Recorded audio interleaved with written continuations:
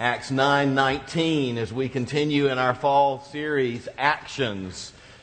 Acts 9:19, and I want to set the stage for you before we read. It was on the road to Damascus as Paul had left Jerusalem on horseback, as he had gone to drag all the believers who had fled to Damascus back in chains, going to stop this Christian movement.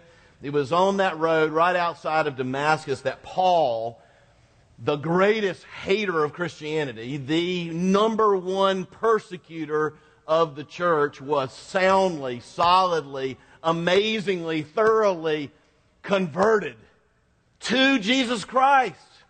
As Christ spoke to him on the road, "Who is it, Lord?" he said. "I am Christ, whom you are persecuting."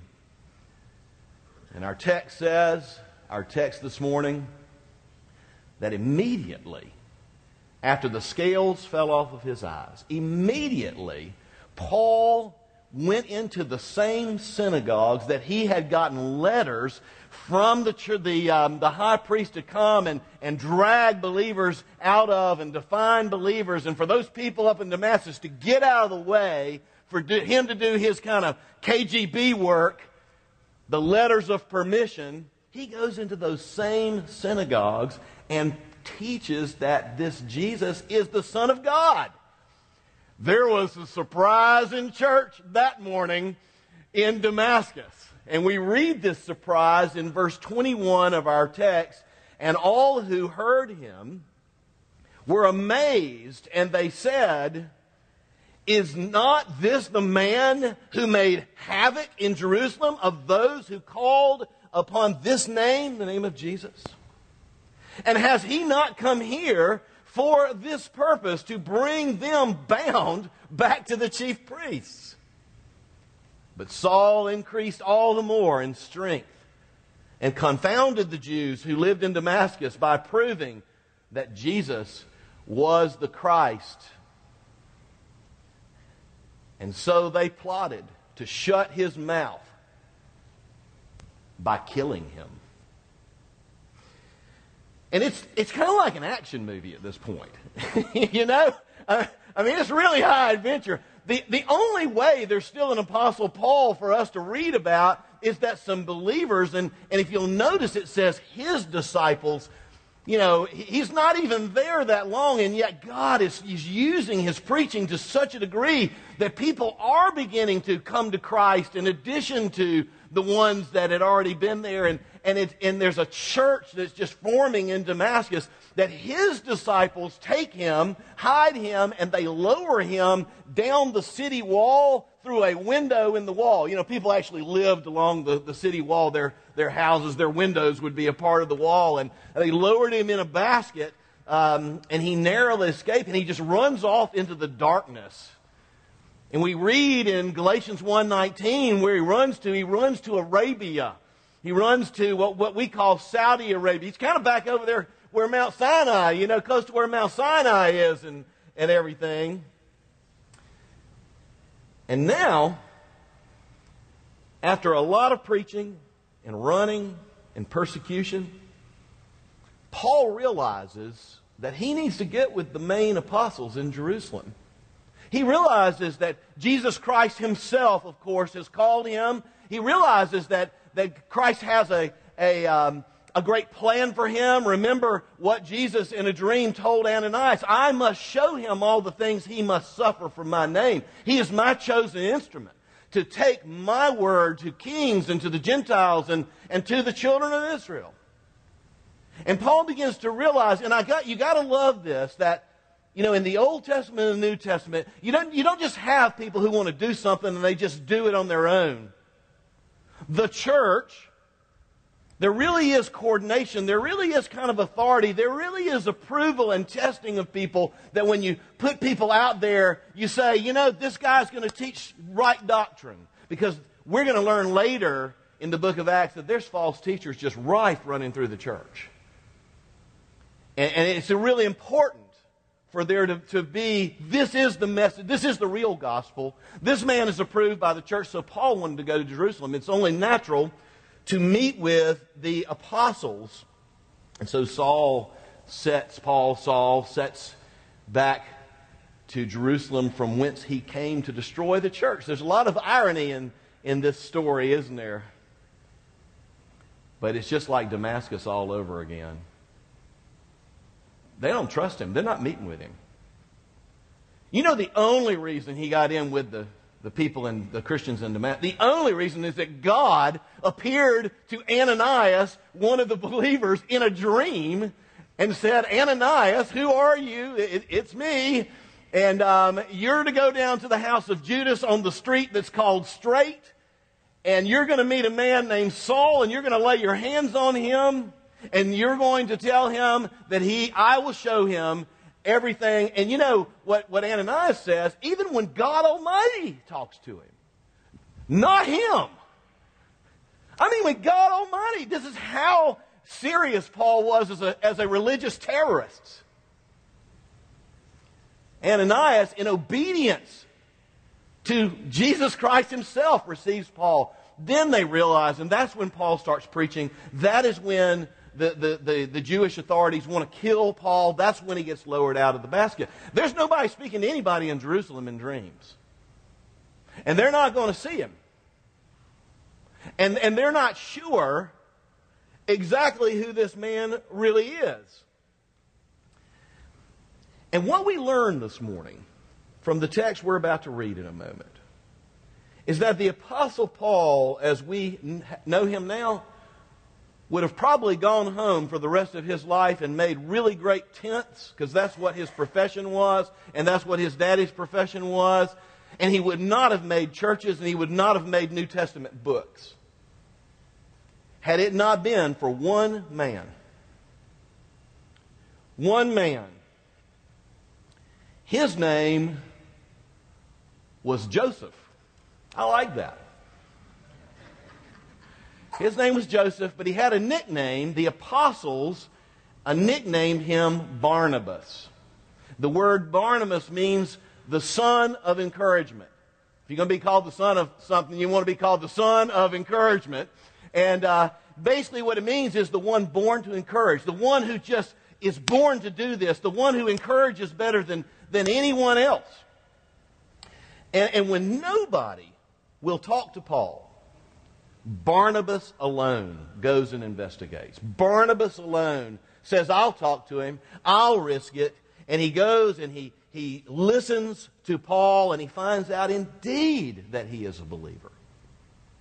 Indeed that Christ spoke to him on the road, that Ananias was spoken to by God, that Paul boldly preached that Jesus is the Son of God in Damascus and Arabia, and then went back to Damascus some more before he came down. And all this is about 3 years, by the way, before he finally comes down to Jerusalem. Because we kind of put them everything right next to each other. They're not. He realizes that Paul has risked his life for the gospel and is filled with courage and faith. And Barnabas meets with Paul. And you know what Barnabas does, which is so great? And this is one of the things that friends do for one another. He just listens. And he listens. And he listens. And God begins to just get a hold of Barnabas' heart. And these two form a friendship that will become one of the most famous friendships in the history of the church. It is Barnabas in our text who uses his clout, and he had lots of clout, to introduce Paul to the apostles. He built a friendship with Paul, and then he built a bridge between Paul and the apostles, and it is only the bridge of Barnabas that gets Paul to the apostles and Paul to the calling that God gave him on the road to Damascus. And he is very significant. And later, it's Barnabas who would travel hundreds of miles to go find Paul and put him into the ministry full-time in Antioch as a leader in the church of Antioch. But let us read the scriptures. Acts 9 and verse 20. For some days, right after his conversion, for some days he was with the disciples at Damascus. And immediately he proclaimed Jesus in the synagogue, saying, He is the Son of God. And all who heard him were amazed. And they said, Is not this the man who made havoc in Jerusalem of those who called upon this name? And has he not come here to Damascus for this purpose, to bring them bound to the chief priests? But Paul increased all the more in strength and confounded the Jews who lived in Damascus by proving that Jesus was the Christ or the Messiah. And when many days had passed, the Jews plotted to kill him, but their plot became known to Saul, and they were watching the gates of the city day and night. Why? They wanted to see him come through the gates and grab him and kill him. They watched the gates of the city day and night in order to kill him, but the disciples, his disciples, took him by night and let him down through an opening in the wall, lowering him in a basket. And then he goes to Arabia, we learned. Then he goes back to Damascus. Fast forward 3 years. Verse 26. And when he had come to Jerusalem, he attempted to join the disciples. And they were all afraid of him, for they did not believe that he was a disciple, a Christian, a true follower of Jesus. Verse 27. But Barnabas took him and brought him to the apostles and declared to the apostles how on the road he had seen the Lord who spoke to him, and how at Damascus Paul had preached boldly in the name of Jesus. And so then he went in and out among them freely at Jerusalem, preaching boldly in the name of the Lord. And he spoke and disputed against the Hellenists, that are the Greek-oriented Jews that were raised outside of Israel, who lived in Jerusalem and who were there. And he preached boldly in the name of the Lord, and he spoke and disputed against the Hellenists, but they were seeking to kill him. Common theme in his life. And when the brothers learned this, they brought him down to Caesarea, and they sent him off to Tarsus. So the church throughout all Judea and Galilee and Samaria had peace and was being built up. And walking in the fear of the Lord and in the comfort of the Holy Spirit, the church multiplied. Turn to Acts 11:25, please. Acts 11:25. Fast forward. You ready for this? 10 years. Best estimate of scholars. 10 years. So Barnabas went to Tarsus to look for Paul. And when he had found him, he brought him back to Antioch. And for a whole year, they met with the church and taught a great many people.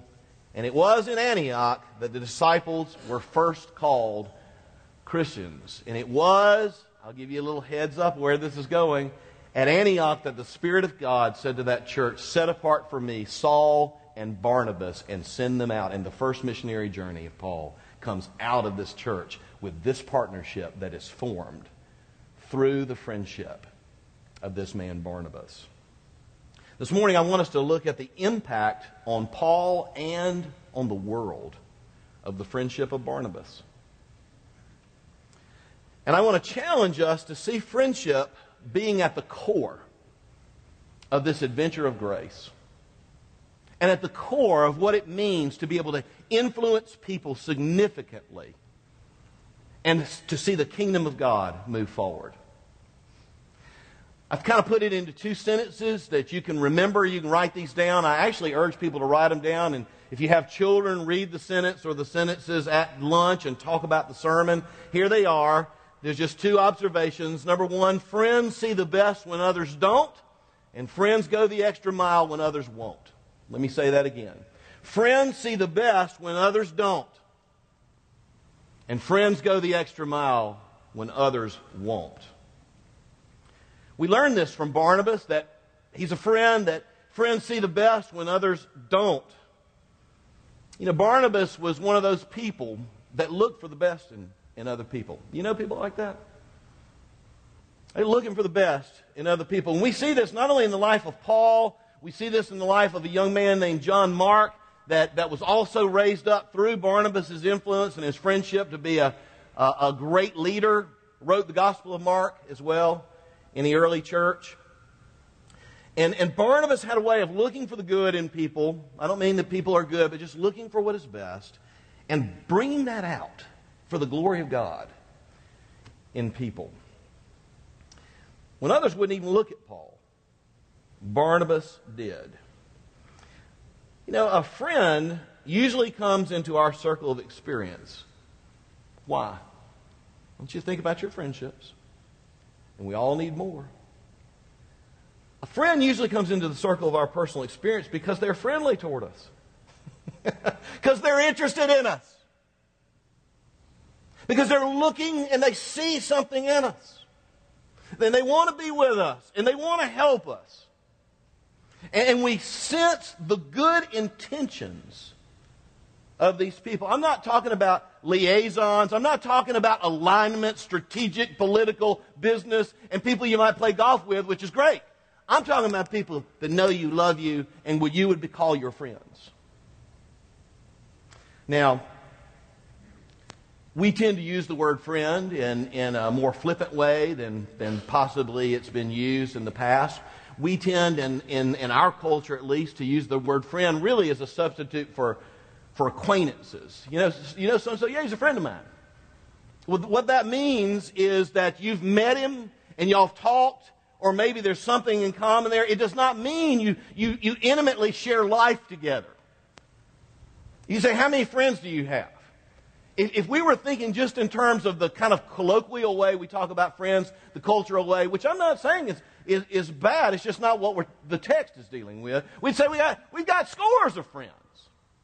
Who knows how many friends I have? And then if you go on Facebook, you've got hundreds of friends. Now, those are your closest friends, right? I just wish they would have called it something other than friends. But anyway, I digress. Maybe we should use the word close friend when we're talking about this kind of friendship.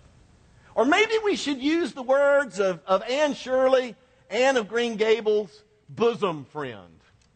Or as Southern ladies call their true friends, she's a heart friend. I think that's what we're getting at, right? Something we desperately yearn for, to know and be known and to share life. But these people come into our lives, these dear friends. And they come into our hearts because they are looking for the good in us. They're for us. They care about us. And our passage starts with Paul's trouble with the Jews. He begins to preach Christ and they want to kill him twice. But even more interesting is Paul's trouble with the Christians. If anybody ever needed a friend who was a Christian, it was Paul after his conversion, and nobody trusted him. Nobody. Now, lest we be unnecessarily punitive of the apostles, we get why they don't want to be with him. I mean, even the voice of Jesus, Ananias, no, not him. I mean, is he some kind of a double agent? I mean, you can bring him bound in chains. Maybe what would even be more insidious, like diabolical, like Lex Luthor or something, maybe would be to pretend like you're a Christian and get ushered into the very inner circle of the leadership of the church and just blow it up. That's the way you put a stop to something. We get why they are terrified. Did you catch in the scripture? They didn't believe he was a real Christian. We get that. But when everybody else is freaking out about Paul, Barnabas seeks him out. And he listens to him. Barnabas, unlike all those guys from Galilee and the few that were from Judea who were Jesus' disciples, Barnabas was like Paul. Paul was from the Roman province of Cilicia. You go from Jerusalem up the Mediterranean, right in the eastern part of Turkey. And Barnabas was from Antioch, which was kind of up near that area in modern-day Turkey.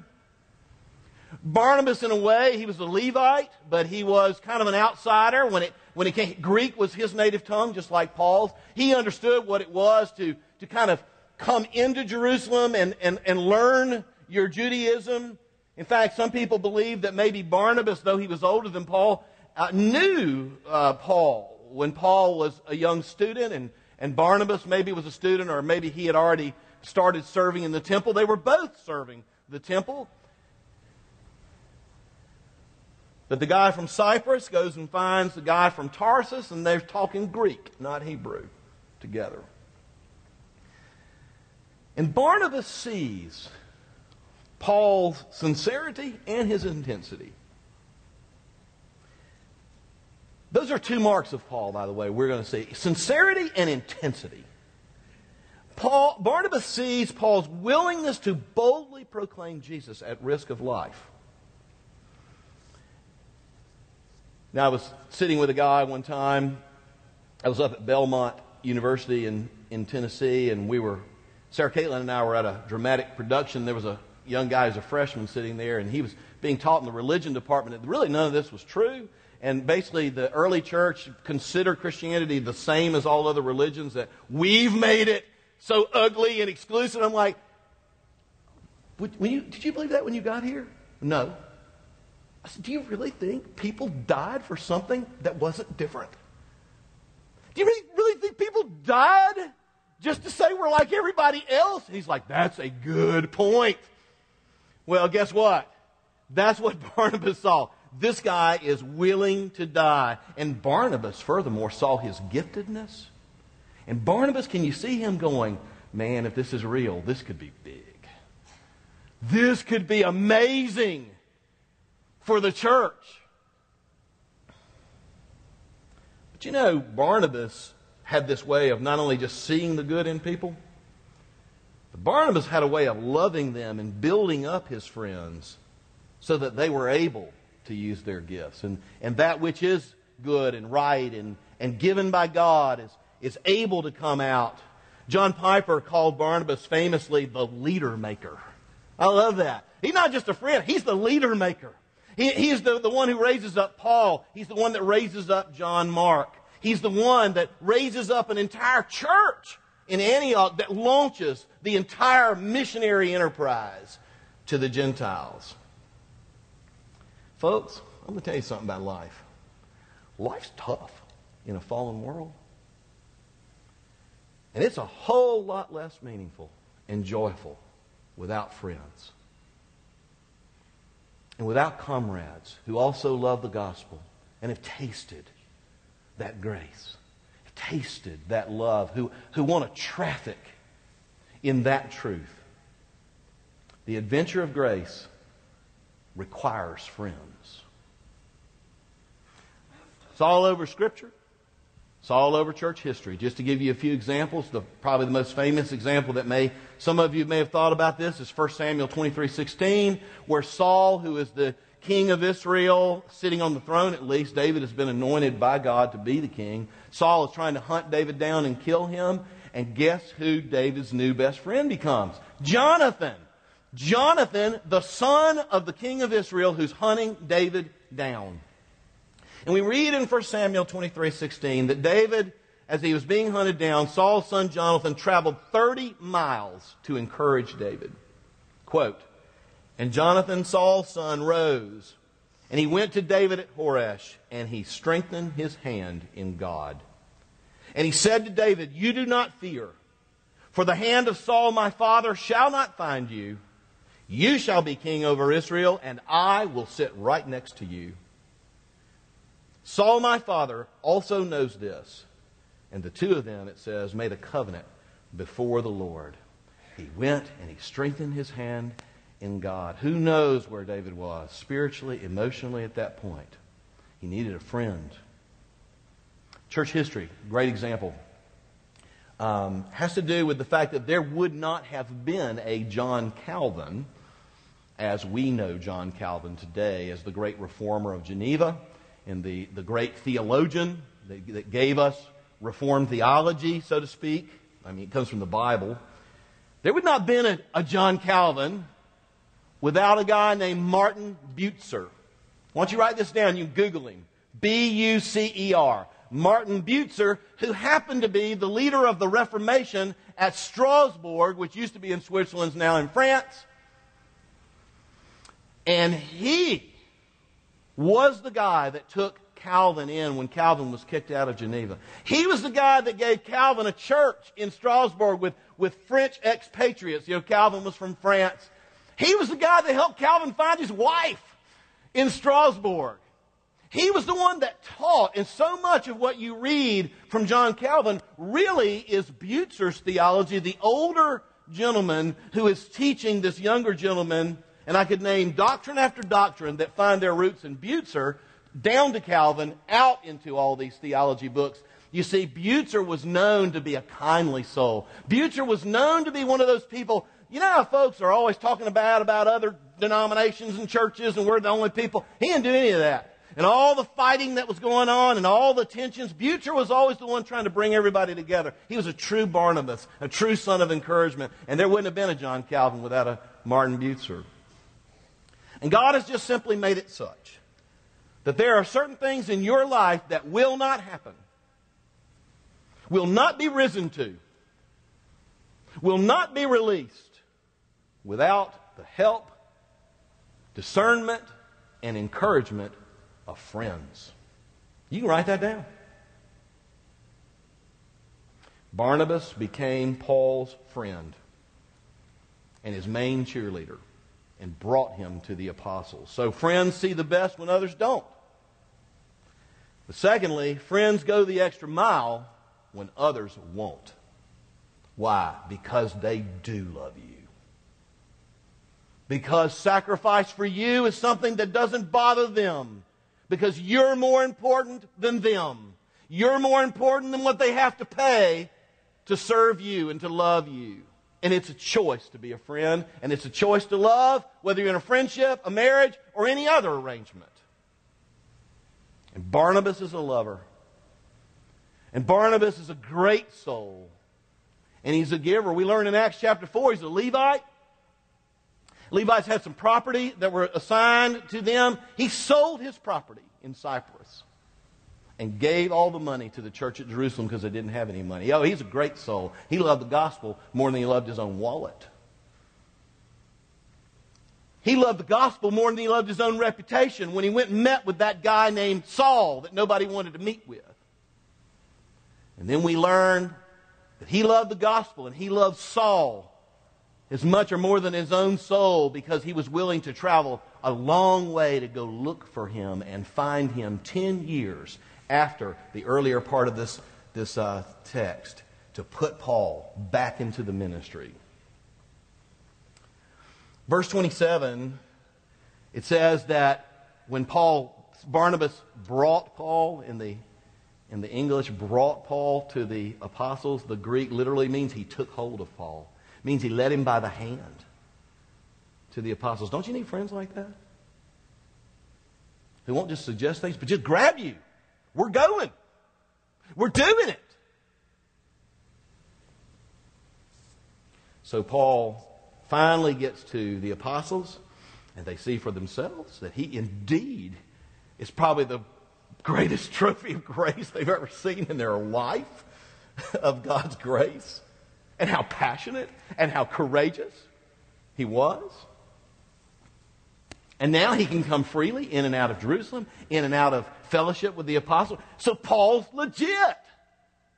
Paul's legit. Paul got ordained, so to speak. You know, Paul is approved. And what does Paul do? We read it in the text. Paul begins to preach in Jerusalem. Another irony. Paul doesn't go to preach to the Jews from Israel.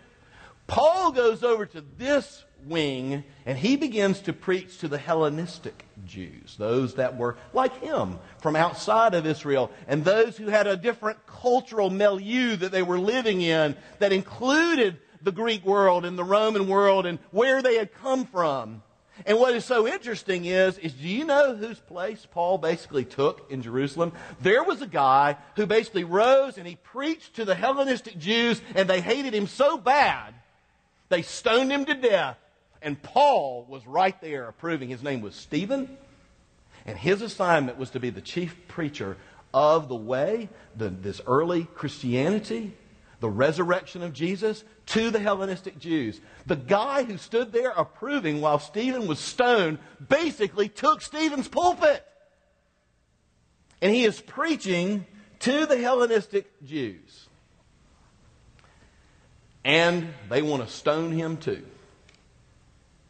And the only reason Paul is not killed like Stephen is because the apostles realized this and they basically took him out of town. Took him down to Caesarea, packed him back home to Tarsus. And the only reason that Paul agreed to this is we read in another place that God also convinced Paul that is exactly what he needed to do.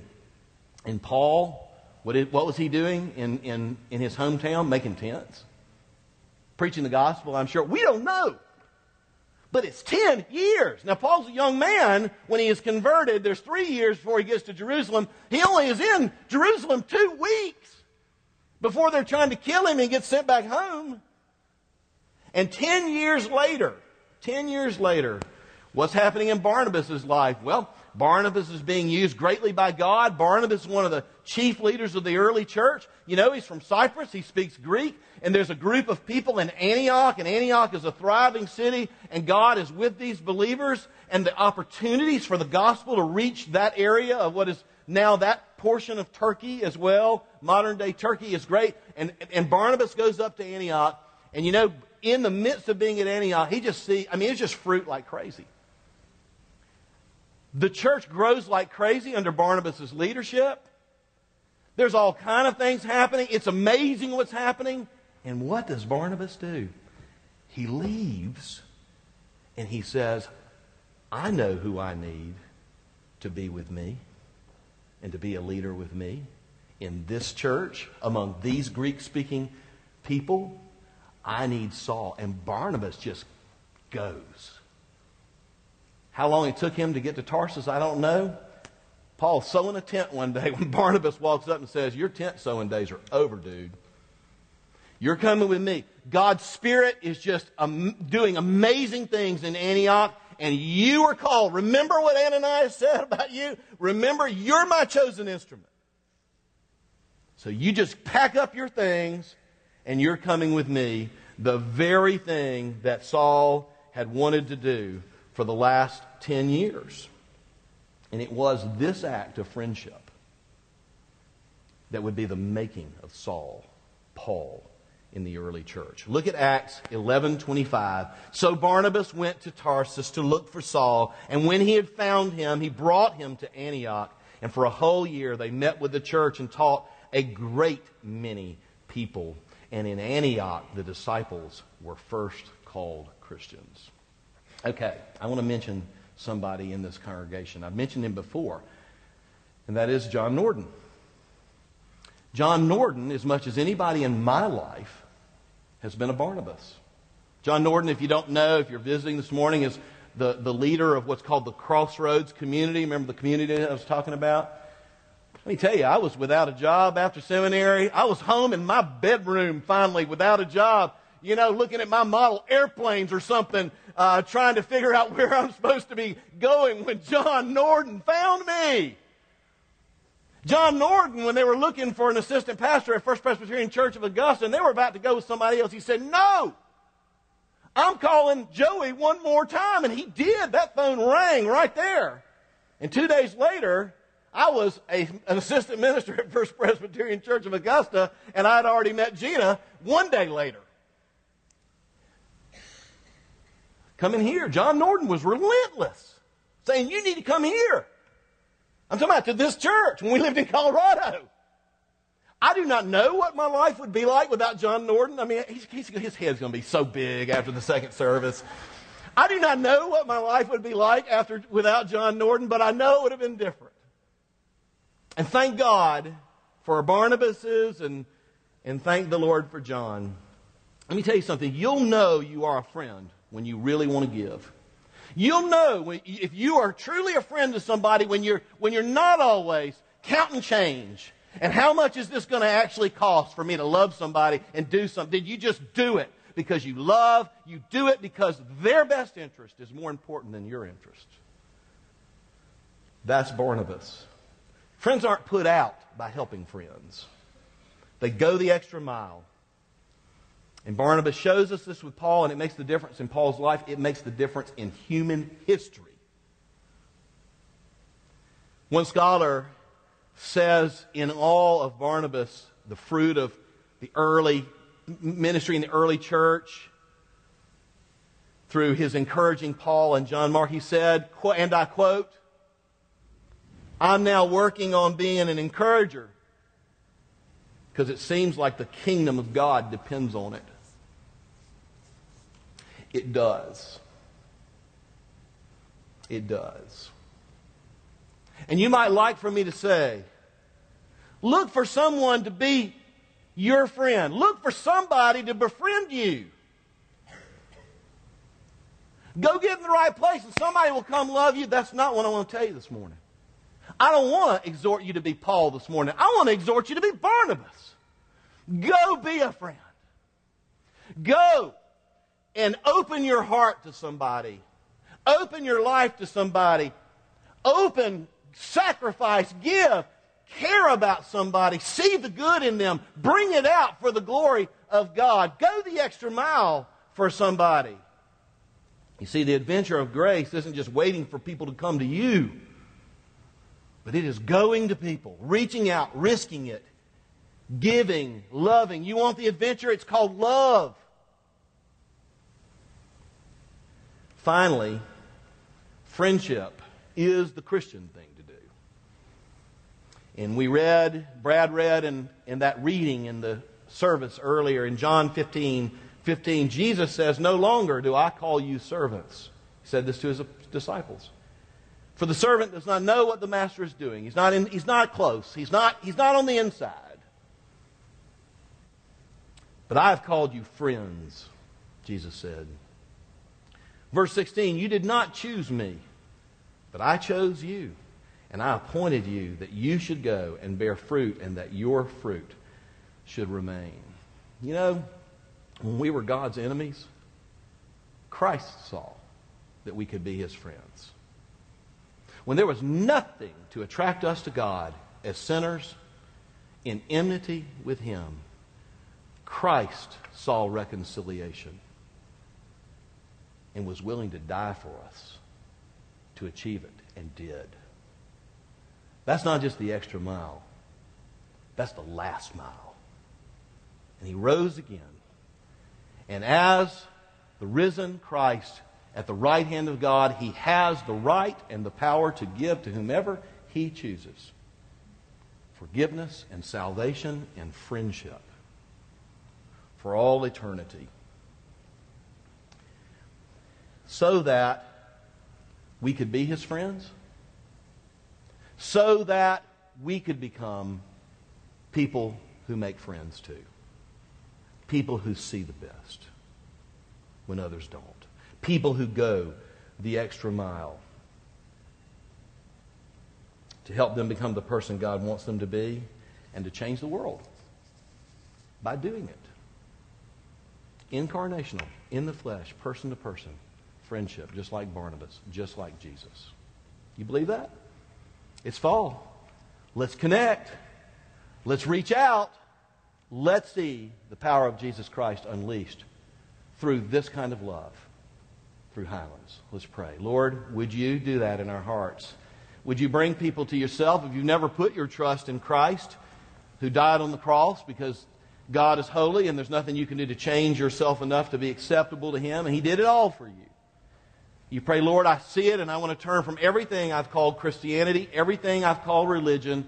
I want to put my trust, Jesus, in what you have done only for my salvation. Thank you that you have come into my life even now. Thank you that we are friends.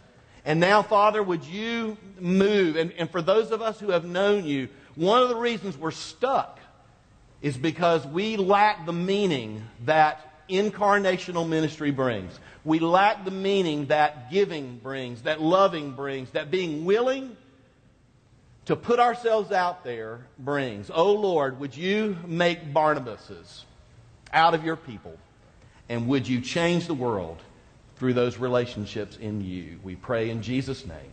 Amen.